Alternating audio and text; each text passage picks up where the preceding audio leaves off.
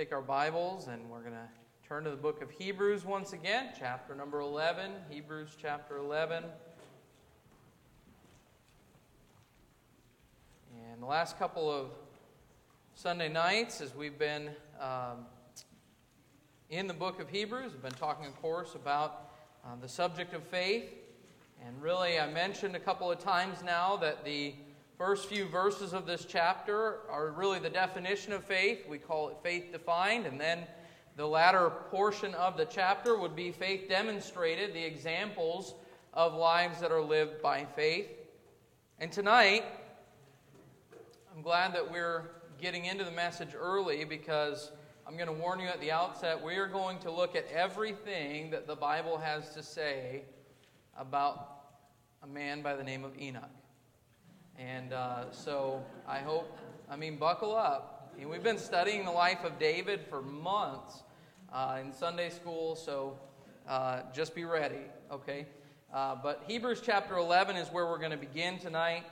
And if you're there, would you stand with me as we read verses 5 and 6 of Hebrews 11. It says here, "By faith Enoch was translated that he should not see death, and was not found, because God had translated him. For before his translation, he had this testimony that he pleased God. But without faith it is impossible to please him, for he that cometh to God must believe that he is, and that he is a rewarder of them that diligently seek him." Thank you for standing. You can be seated.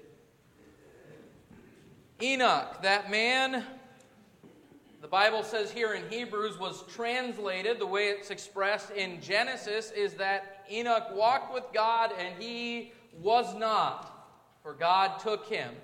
He is one of only two men in the Bible that never faced death.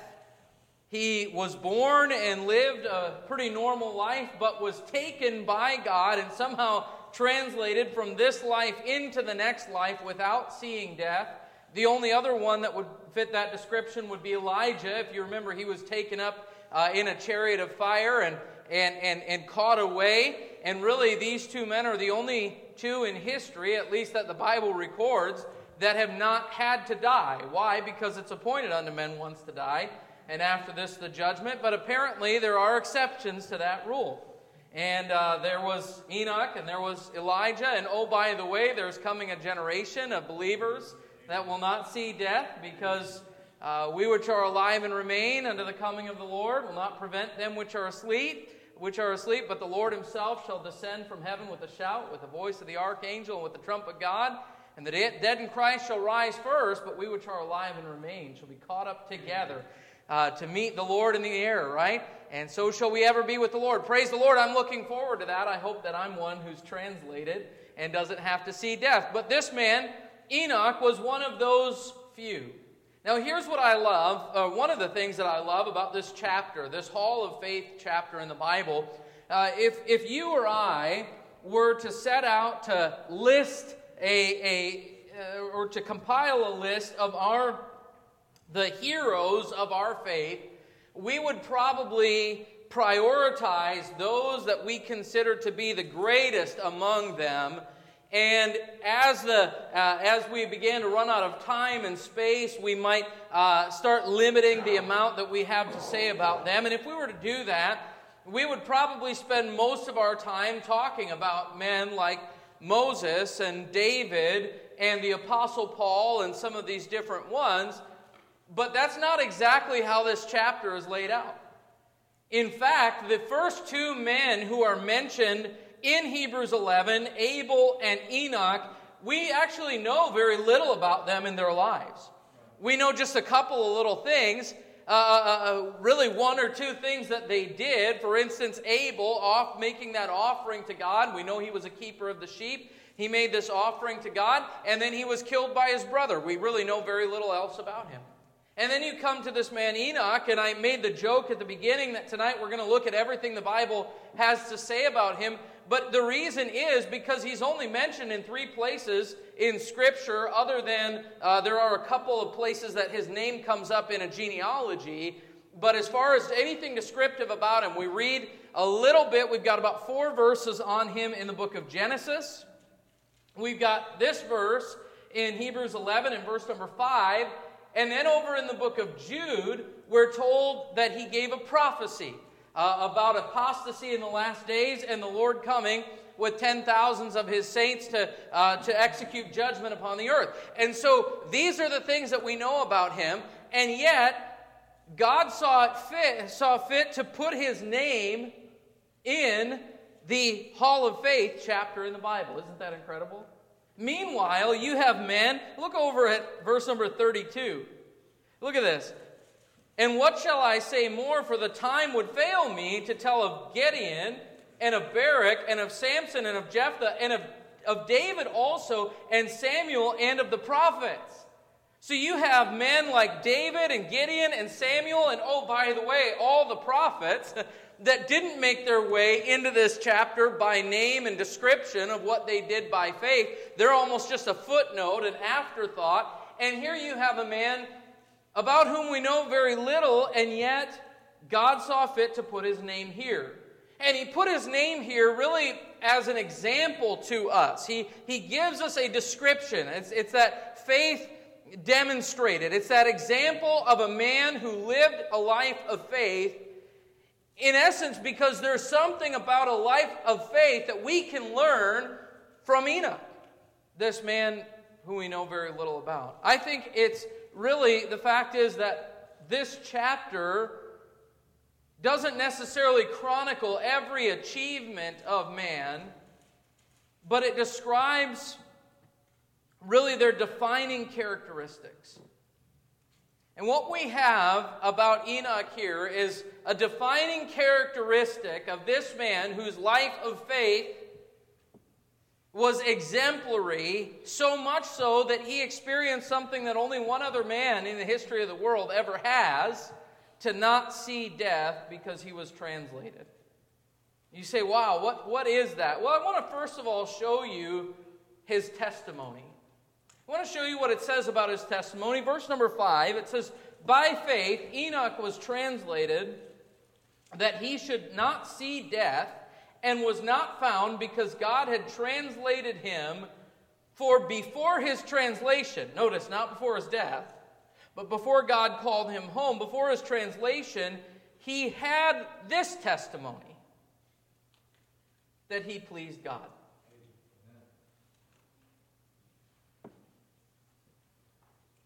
What is your testimony? Think with me on this for a moment. At your funeral, what will people say about you? Oh, he was a good man. He loved his family. She was always willing to serve and care for others. She had a big heart. He was so generous. He was so funny. What are the things that people would say about you? What is your testimony? What will you be remembered by? Here's a man that lived not very long ago. The Bible says in Jude, this is referring to that man who was the 7th from Adam. So 6,000 years ago, almost. Here's a man that lived so long ago, we know very little about him, but here's one thing we know. His testimony was that he pleased God. That's what he was known for. Now, friend, I don't want to sound like I'm just trying to be overly spiritualizing this or anything, but should this not be our greatest desire in life? To have the testimony. By the way, not only among other people, but this is inspired Scripture. All Scripture is given by inspiration of God. This is God saying that the testimony of this man was that he pleased God. Should that not be your greatest desire, that according to God, you have a testimony of pleasing Him? I think too often we find ourselves striving to bear the testimony of pleasing others. We want to be well liked. We want people to speak well of us. And so sometimes we even really stretch ourselves too thin in an attempt to be accepted by men. But Enoch had this testimony that he pleased God. He lived his life with the express purpose of doing that which would be pleasing in the eyes of the Lord. And folks, I know that I say this frequently, and I'll be honest with you, I say it as much as a reminder to myself as I do as a reminder to you. It really doesn't matter what people think of us. But there's one thing that does matter, and that is what God knows about us. Because God knows everything about us, does He not? Not only our actions, but even our thoughts. He knows our meditations. He knows our motivations. He knows everything about us. He knows more about us than we know. And what other people think of us really doesn't matter. In the big scheme of things, it doesn't matter whether people think well of you or people think poorly of you. What matters is what God knows about you. Now, I'm not saying don't worry about your testimony in front of other people, because God would desire that you would seek to keep a good testimony for His name's sake. But at the end of the day, it's not our reputation that's on the line. We ought to be living for the glory of God. That is to be, and it's been expressed this way before, to be living for an audience of one. To wake up every day and live for one purpose. How can I please God today? What would the Lord have me to do today? And if that is our purpose in life, and if that is how we live, and by the way, if you can go to bed tonight and lay your head down on your pillow with a clear conscience between you and God, what else matters?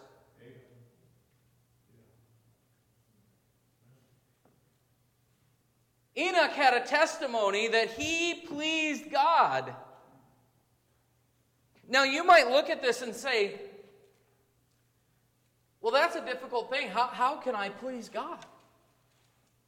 And you might even look at other people, and I'm so thankful that this little-known man in the Bible is listed here, because it would be easy, if we skipped on past this, to look at a man like Abraham or Moses and think to ourselves, they pleased God, but I'm not Abraham and I'm not Moses. I can't do the things that they did. God is never going to use me to bring plagues upon the enemies of God and His people. He's never going to use me to part the Red Sea, and He's never going to use me to lead a congregation of millions of people. And so that must be exclusive to the great ones. But friend, I'm going to say this with no disrespect to Enoch whatsoever, but with absolute confidence, if Enoch pleased God, you can please God. God's not looking for someone who is able to do amazing and incredible things. You say, well, what was this testimony that Enoch had? What was he known for? What could people look at him and see in him that they could say, he pleases God? Let's go back to Genesis chapter 5. Genesis chapter 5, where we read of him.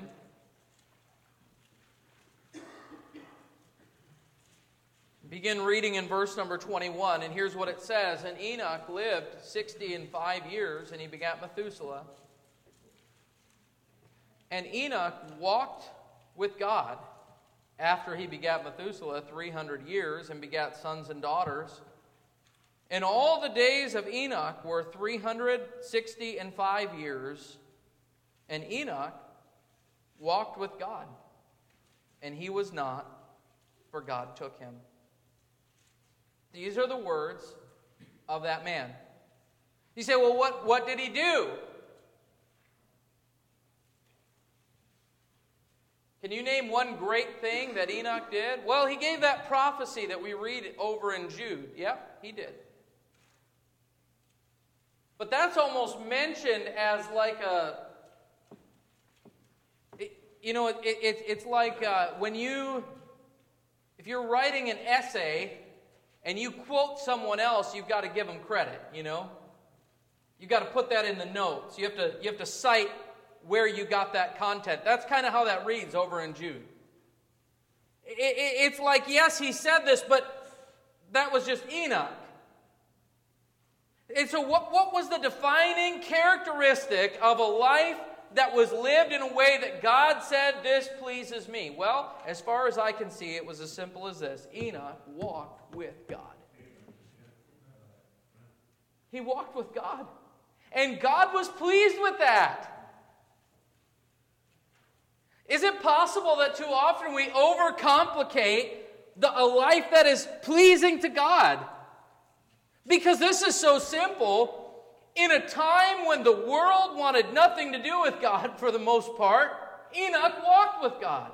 And by the way, I told you that he was in this elite class because he was one of only 2 men that the Bible says didn't face death. They were just taken. They were translated. But there's another category in which he is one of only 2 in the Bible. And that is this. There are only 2 people in the Bible where the Bible specifically states that they walked with God.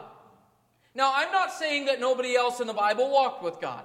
We see the principles there. We see people where it states that they walked in His ways and they walked before Him. And we see the Lord saying that we ought to walk with Him. But there are only 2 men where the Bible specifically states that this man walked with God. And it was Enoch and it was Noah. Both of these men lived in a pagan time. They lived in a time where the thoughts of men's hearts were evil continually. There was wickedness abounding in the earth. And they stood out from the world. Not because of great achievements and great accomplishments, but because they walked with God. Go with me, if you would, over to the book of Micah. Micah chapter 6. I think I've showed you this before. But it really is I think, kind of a tragic scenario. Because as the Lord, even in chapter 6 and verse number 1, He says, "Hear ye now what the Lord saith, Arise, contend thou before the mountains, and let the hills hear thy voice." In other words, basically He's pleading with His people to reason with Him. He says in verse number 3, "O my people, what have I done unto thee, and wherein have I wearied thee? Testify against me." By the way, God is a reasonable God. Isaiah says, "Come now and let us reason together, saith the Lord." I'm thankful. Listen, we have no right to reply against God. We have no right to accuse God. We have no right to be angry with God or bitter against God. But I'm thankful that we do serve a God who's willing to say, "Hey, talk to me and tell me what's in your heart." And then I want you to notice the reply of His people, because this reads like a conversation. And here's the reply of God's people. "Wherewith shall I come before the Lord, and bow myself before the high God? Shall I come before Him with burnt offerings, with calves of a year old?" In other words, if I bring a sacrifice to God, would He be pleased with that? If I come with burnt offerings or with calves of a year old, will He be pleased? Verse 7, "Will the Lord be pleased with thousands of rams or 10,000s of rivers of oil?" Lord, if I gave you everything I had, if I gave you more than what I have, it still wouldn't be good enough for you. And then, one of the most rebellious, blasphemous, insulting statements in all the Bible is made here, where he says this, "Shall I give my firstborn for my transgression, the fruit of my body for the sin of my soul?" God, what do you want from me? You want me to give my children? You want me to sacrifice my children to you? You say, well, why is that such an insult? Because God was angry with His people because that is exactly what they were doing. They were offering their children to false pagan gods. And now they're saying to Jehovah, their Lord, if I did that for you, it wouldn't be good enough. Now think about this with me. God has never required the sacrifice of our children in order to please Him. Oh, He tested Abraham, but He wouldn't allow him to go through with it. God has never required human sacrifice from us, but He offered His firstborn Son for your transgressions and mine. How insulting to a holy and righteous God to say, there's nothing we could do that would ever please you. Nothing we ever do is good enough, God. Look at the Lord's reply in verse number 8. He hath showed thee, O man, what is good.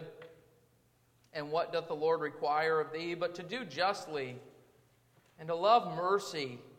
And notice this, and to walk humbly with thy God. You know what God says? I want you to walk with me. And in walking with me, I want you to do justly. And I want you to love mercy. You know what that is? That really is a description of God's nature. We heard about it this morning, His perfect justice.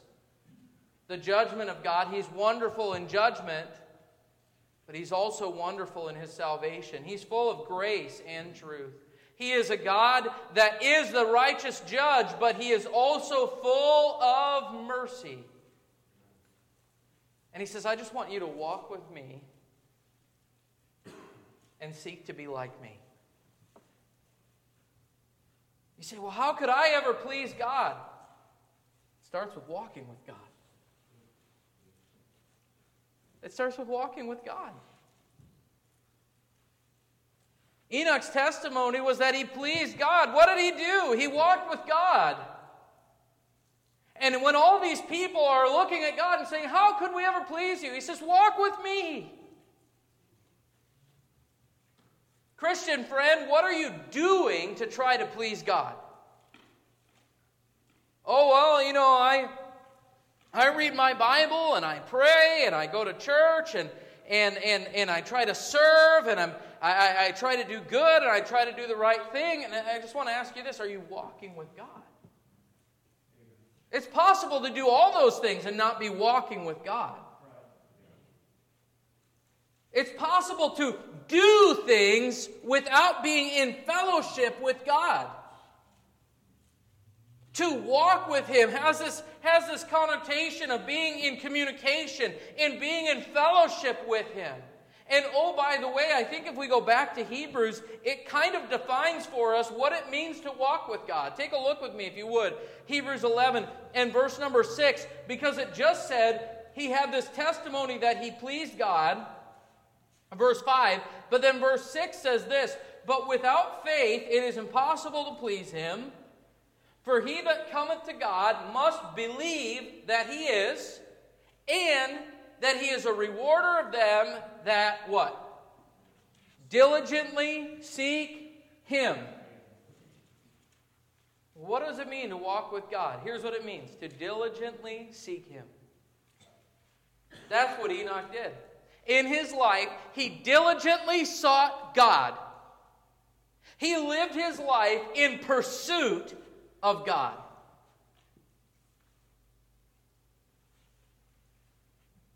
What are you pursuing in your life? What do you live your life for? Enoch walked with God, and he diligently sought Him. I said a moment ago, it's possible to come to church, it's possible to read your Bible, it's possible to pray and not walk with God. But friend, if you want to walk with God, those are things that you need in your life. Because God has revealed Himself through His Word. Therefore, the desire of a seeker of God is to know the Word of God and apply it in their life.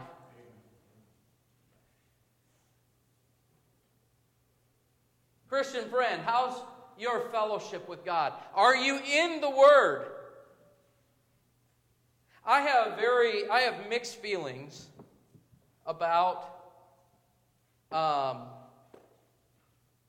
in a few weeks, as we look into the new year, we're going to pass out a Bible reading schedule. And I'm going to promote that to you. Because I think it's a good thing to systematically read through the Bible and even keep track of where you've been and all of that. But I have mixed feelings about those things. Because it's possible to sit down and read your Bible in order to check it off the list of a thing to do and to not really be seeking God in it. And what you really need to do is seek God through His Word. I feel the same way about prayer lists.